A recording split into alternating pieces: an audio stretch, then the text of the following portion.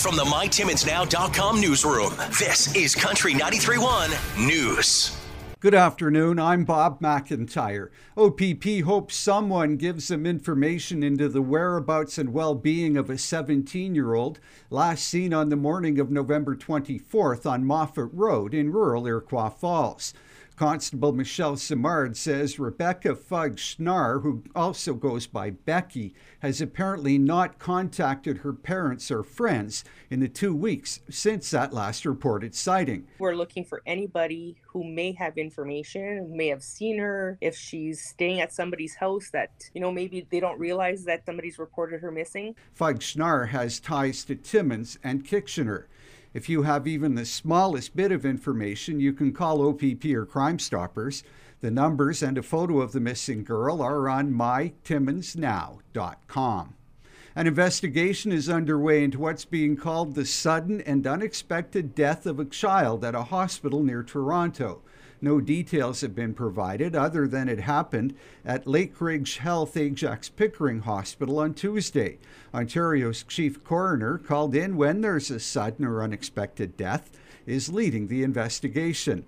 Health Minister Sylvia Jones addressed the death at a media conference today, saying she can't imagine how challenging it must be for both the child's family and the caregivers. First Nations leaders, advocacy groups, and the Long Plains First Nation chief are calling for the Winnipeg police chief to step down.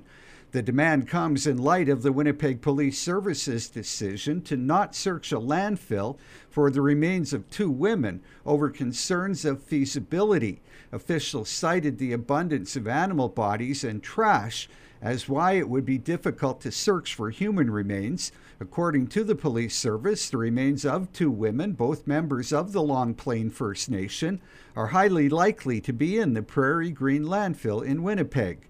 The WPS's decision not to search has been under intense criticism, being compared to the creation of unmarked graves of Indigenous people related to residential schools.